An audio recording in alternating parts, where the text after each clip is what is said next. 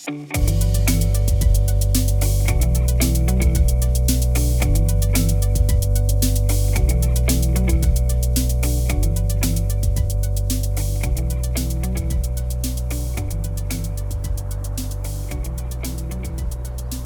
welcome back to Saturday, part 3 of a story read by actress Cordelia Howard from the lovely Glossop. And we're continuing the story of Thomas Barlow and his lovely day trip. Well, the weather wasn't so great, but it was back in June 1867. Parts 1 and 2 are already out, so if you haven't listened to those, it might be wise to nip back and listen to those. And I would encourage you to wear headphones, actually, just so you get to really truly experience. I've sound designed some of these with all of the sounds of the reservoirs and the birds. As I've been out walking and recording over the last month, I've added some of those soundscapes to Cordelia's words, so you get to enjoy that. Today, I was trying to kind of trace the potential path that Thomas Barlow's day trippers might have taken and work out where they might have been at this part of the story. So that's why I'm sat at the foot of the Pennine Way. In front of me, as I said, I can see Torside Reservoir. There's Reeps Farm over the other side. To the right of me is Quiet Shepherd Farm, but behind me is something which is marked on the OS maps called Earthworks, which I understand, according to Historic England, that it could have potentially been a Roman fort. Who would have known that? So yeah, earthwork and buried remains of Highstone's Roman fortlet. The monument is situated at approximately 250 metres above sea level on a gentle south-facing slope to the north of Torside Reservoir. I wonder whether Thomas's friends might have walked over this way and followed a bit of the Pennine Way. Well, either way, they've been recovering from some of the heavy rain. And whilst I too am enjoying a bit of respite from the wind and the heavy rain and all the snow, I'm going to sit down here with my hot flask of coffee, enjoy the birds all around me, and have a sandwich. So yeah, sit back, no walking required for this one. Put your headphones on and enjoy.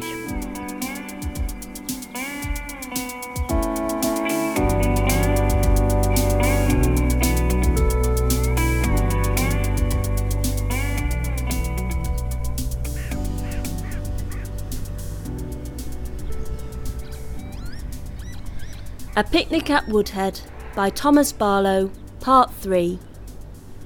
Out on the hills so high are we, the broad brown heath before us.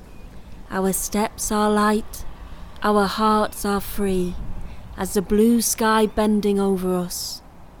Far from the sounds of trade, of strife, uncivil and unending, we breathe the breath of a higher life.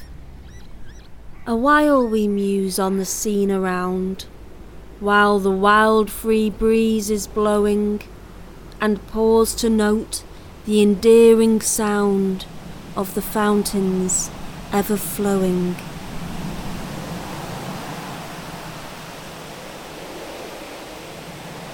High up the hills, steep grassy sides, the sun's bright beams are fleeting, and when a beam over the healthier glides, 'tis a light and shadow meeting. A short release from its daily round of cares and worldly duties frees the mind for a glad rebound to life's sublimer beauties. Hence for these grand old holy forms, as something stirs within us, which, spite of their cold and chilling storms, has never failed to win us. Heart and soul to the scenes we've trod, since when, in youth's bright morning, we knelt on the green and dewy sod, with flowers our heads adorning. 'Tis ever thus, with the hills so high, in youth we greatly need 'em. They bring us nigh to the boundless sky, enlarging our love of freedom. Again, when manhood's golden day has crowned our youth's aspiring, We feel their free and forceful sway, our bosoms still inspiring. We cherish for our native hills a passion strong and tender, and for their vales and brooks and rills, with all their rugged splendour, a feeling that wherever we roam, whatever fate overtake us, in forest clime or distant home, till death shall ne'er forsake us.